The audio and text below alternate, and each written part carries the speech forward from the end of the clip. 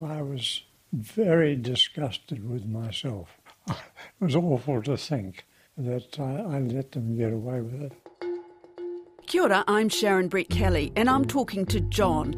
That's not his real name, we're protecting his identity. He's agreed to talk to the Detail about how fraudsters got into his bank accounts and stole many thousands of dollars. John reckons he was targeted because he's old. Today, how more and more elderly people are victims of fraud and financial abuse. Sometimes it's loved ones. In John's case, he was fleeced by strangers. It was in the afternoon. My phone went. I answered it, and a voice came on. It's ANZ Bank. You've had a couple of withdrawals on your account in the US. $1,800 in one place and $1,000 in another place. And they don't look right to us, and we're going to cancel them. And I said, yes, I will. And they went on and said that also you've got a lot of viruses in your account and we're working on them to get rid of them. We'd like you to help us do that. And then they proceeded with a program of questions. We'd like to bring up some things on your computer so we can have them recorded. And they went on for quite a long time. And then I said, yeah, where are you anyway? And they said, we're in the head office of ANZ in Dunedin. I asked them their name and they told me. Mm. What kind of questions were they asking you? What sort of information were they trying to get from you? They were just trying to convince me they were genuine. They asked John about his bank accounts, including one where he is the trustee of his late wife's estate. And they said, we'll just go ahead working through these viruses and we might have a question now and again, but just leave us with your computer. Did they actually ask you for your number? Yes, the password. The two numbers, there's a customer number, they can get that. And that doesn't matter much, but the password is the key thing. And I was silly enough to give them that. The loss of the money is one thing, but the right thing that really, I was so dumb not to pick up as a sham, but it was a very professionally prepared interview. They're very good at it. You know, they use behavioural sciences in a way that is outstanding. This is the former Retirement Commissioner Diane Maxwell talking about canny fraudsters targeting the elderly. They have algorithms, they learn, and they perpetrate these scams. So you've got one person sitting somewhere on their own, elderly, and then you've got a team of professional experts. So these experts tricked John into telling them his password. Were you sitting at your computer and they were at the other end sitting on a computer? They were bringing up stuff. How long? It was at least 2 hours. On the phone with them? Yes, and the computer. It was such a prolonged thing. And I got bored with it, really. And they said, well, look, we'll leave it to us. We're just working on it. And that's when they started. There were 4... Withdrawals? Yes. 4 withdrawals from 4 accounts, including the cash account of John's late wife. The biggest amount they took came out of that 10,000 she had. And they took 6 out of it, 5s and 6 out of the other ones. Oh. So it was about 20,000. 20? Mm. They kept telling me, now, don't come near the computer. It mucks up our investigations.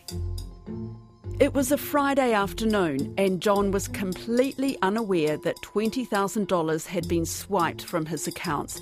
It was only the next morning while he was on a trip with his son that alarm bells started ringing. His son immediately called the bank, but by then it was too late. They brought up my account and they described the withdrawals, and that's about it.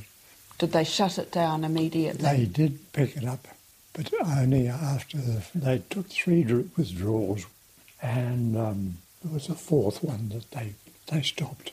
And so during that 2 hours that you had with that person who called you, did anything about that conversation, about what they were doing, ring alarm bells with you? Did you suspect? There was one thing that afterwards, there was another person talking in the background. He said, "We've got a group here, we're going into it." And that's all it sounded a bit funny. His voice wasn't too abnormal. He had really a clear understanding of the financial system. I didn't really worry about it, but I should have. Do you think that they targeted you because you're elderly? Yes, I think so. I don't know where they picked that up from, but it's probably available. The first thing you do when you go into online banking is book yourself in, as it were, and you put in your customer number. Then you put your password, and then you log in. And once I go, Password, they were able to get in. Yeah. I left my phone on while I was going, and that was my second failure. I left it off for a long time. Your home phone? Yeah, landline. Landline, yeah. I'd probably go do the landline thing. Yeah. Because they're more ancient, older people mainly. Yeah. So you're saying that you're also vulnerable because you have a landline? A bit. I wanted to find out what steps the banks take to alert and assist elderly customers caught in scams. I tried the Bankers Association, a couple of big banks, and the Banking Ombudsman. None of them could put up someone to interview. But it's a touchy subject because banks just recently have come in for quite a bit of flack for either overprotecting customers, doing too much to stop them from getting ripped off, or not doing enough. So I called Neil Hallett from the Australasian charity Identity Care. ID Care was founded in 2014 at the request of the Australian Federal Attorney General, who realised there was just no support for victims of identity theft, scams and cybercrime. We help out well over 1,000 people a year in New Zealand, either directly or through the offerings on our website. I tried to talk to the banks and the Bankers Association and, various parts of the industry to get an explanation of what steps banks take to alert and protect elderly customers. And that's when I was put on to you because no, I couldn't find anybody in the banking industry basically who would talk about this. I don't know why. There'd be an element of, I guess, not wanting to out their own bank in front of other banks. But a large proportion of them do take an active role in trying to stop people parting with their money for scams. And I've been involved in one not that long ago where the person was determined to send money offshore to what he thought was the love of his life. And the bank and then Western Union refused to do it. But he found out ways of sending money offshore with these new money transfer apps. And he was able to borrow money from third-party lenders at eye-watering interest rates and still get the money offshore. So, no! And what happened? Did he? He lost a couple $100,000 that he's told me about. This won't have escaped you, Sharon, but the real heart-wrenching thing where elderly are being victimised is that they're often at a time of their life where they can't recover. If a younger person is offended against, yes, it's sad, but they've got 20 or 30 years to recover. If you're older, you've got less time and less ability. And this particular chap's now working 7 days a week, driving a truck to pay off the debts that he incurred. And the love of his life presumably never turned up. No, he sent money offshore a couple of times for her to turn up, and no, she didn't. One of the things ID Care does is listen to the stories and tries to help, rather than people in this man's shoes being told by their family and by their friends that, how could you be so stupid and all of that. We look for solutions. Now, in his case, the money was long gone, but I was able to provide some advice and assistance around him getting his debts consolidated at a much more user-friendly interest rate. But sadly, often the money is long gone. Yeah, well, that's what I'm told, is that in most cases you don't get the money back. Yeah, that is the case, sadly. There are a few provisos around that. If someone realises within a matter of days that they've been duped, banks and certainly law enforcement are able to put in a thing called a kill chain into the transfer of the funds. If you're transferring money to Africa, for example, often it will have to bounce through the US banking system, and if we can get to it quick enough, it can be reversed.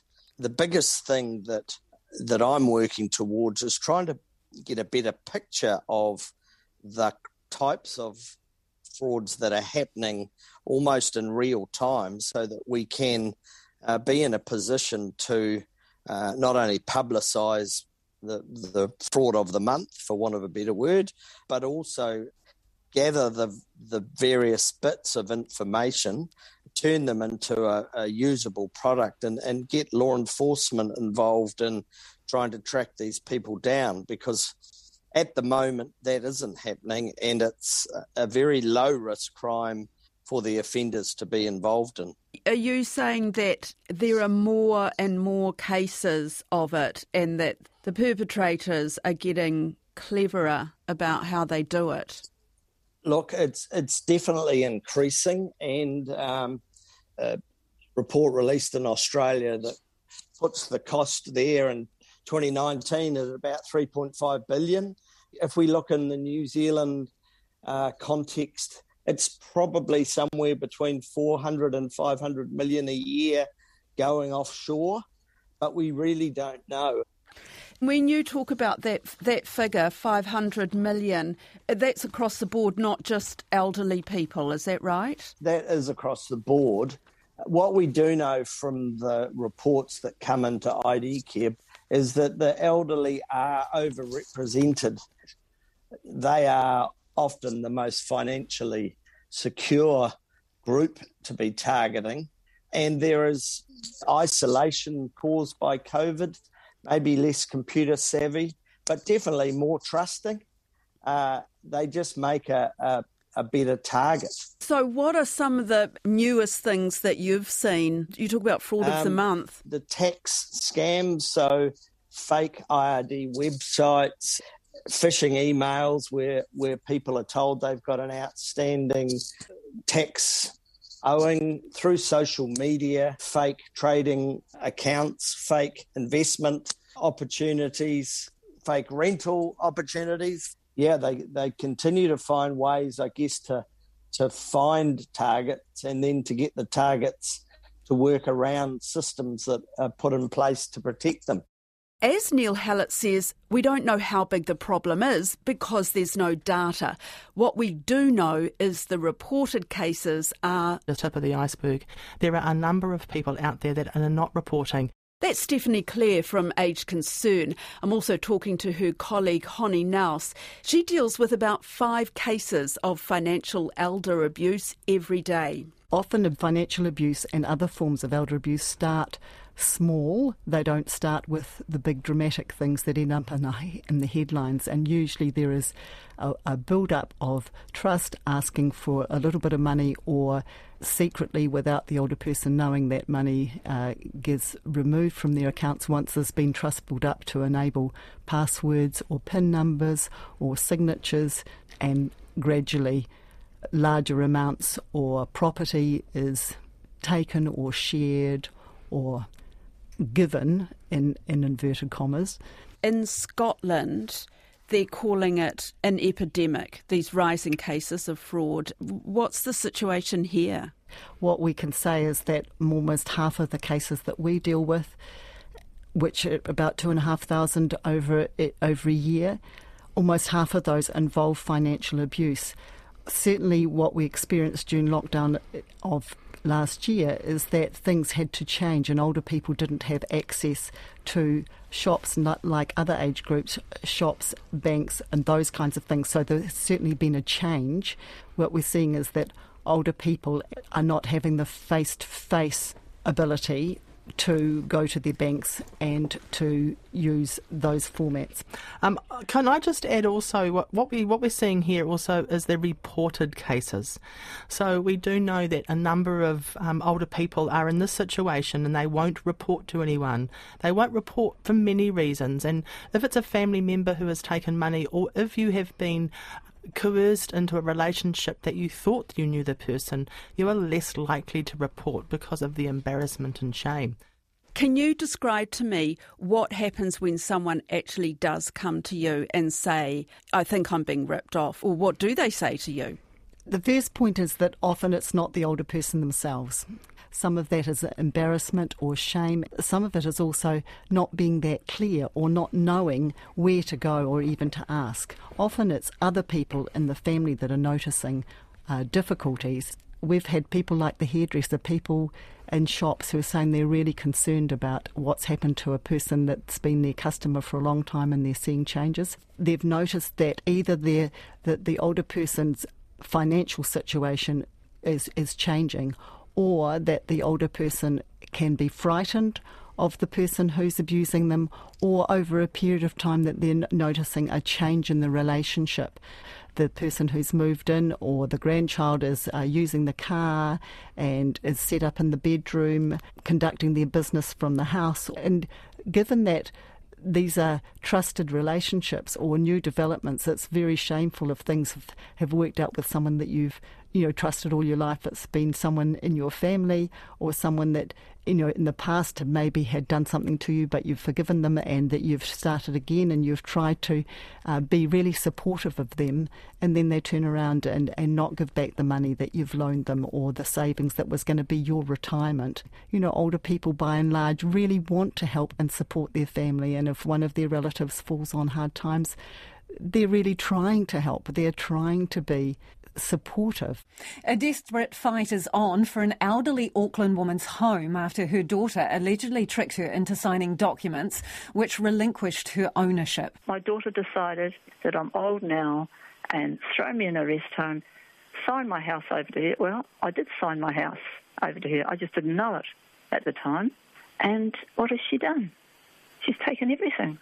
And so a worker will go and visit this person?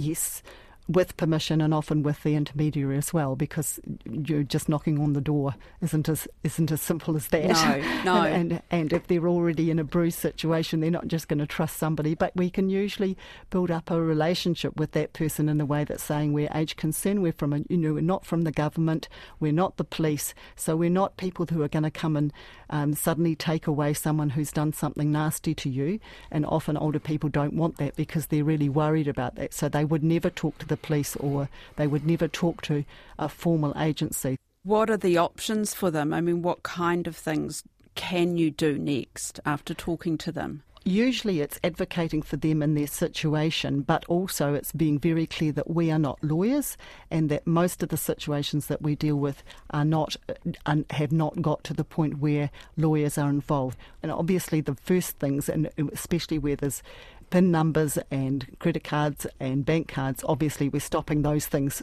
straight away. So they can arrange meetings, talk to the bank, etc. But what are the chances of getting the money back? In our experience, not very often, no. The money's usually gone. And these are the cases that come to us. So from those ones that don't even get to us, we know that there's a lot of loans being had that have never been repaid, and it's too late to compromise. I mean, if somebody's taken your car and used it and crashed it, then obviously you're not going to get that back. You're not going to get those things replaced. And that's the difficulty for older people. This is their life savings for their retirement. And once that's gone, or their house has been repossessed because of outstanding debts created by someone else, they don't have an option of anything else. And is that what you have seen, people losing their own homes? Yes, certainly some, but again, some of that has appeared voluntarily. If your son says, look, we can't afford to buy a house for our family alone, if you sell your house, Mum, now that you're on your own, if you sell your house and then we can buy a house together and you can have a flat for you as part of the property.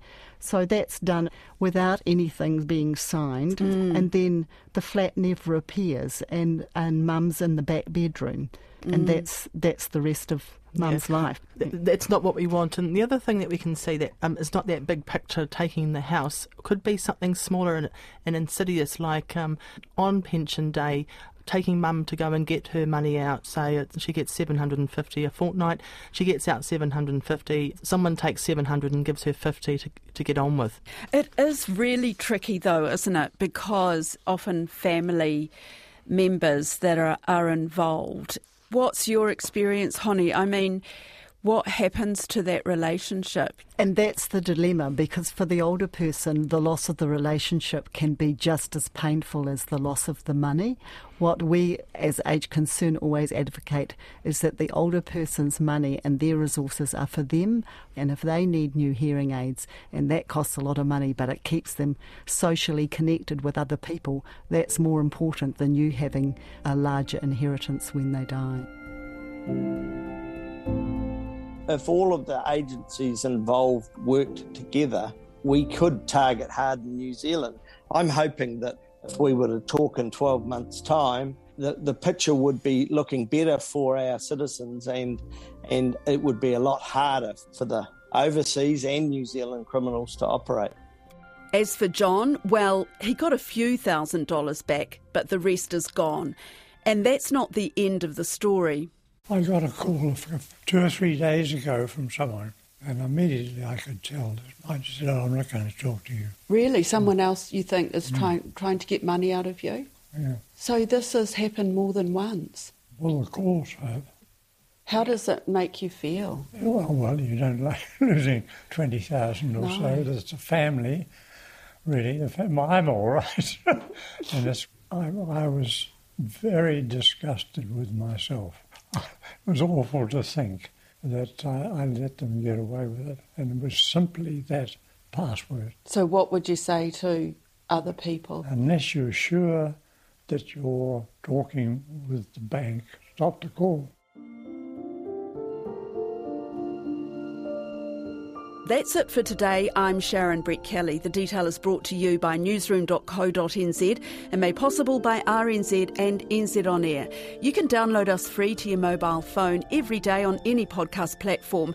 Alexia Russell produced today's episode. Jeremy Ansell engineered it. Thanks to Stephanie Clare, Honi Naus, Neil Hazlitt and John. And before we go, there's another daily news podcast you might be interested in. It's called Pacific Waves. It's a revamped version of Dateline Pacific made by RNZ Pacific team, and it's all about what's going on our doorstep. Ka kite.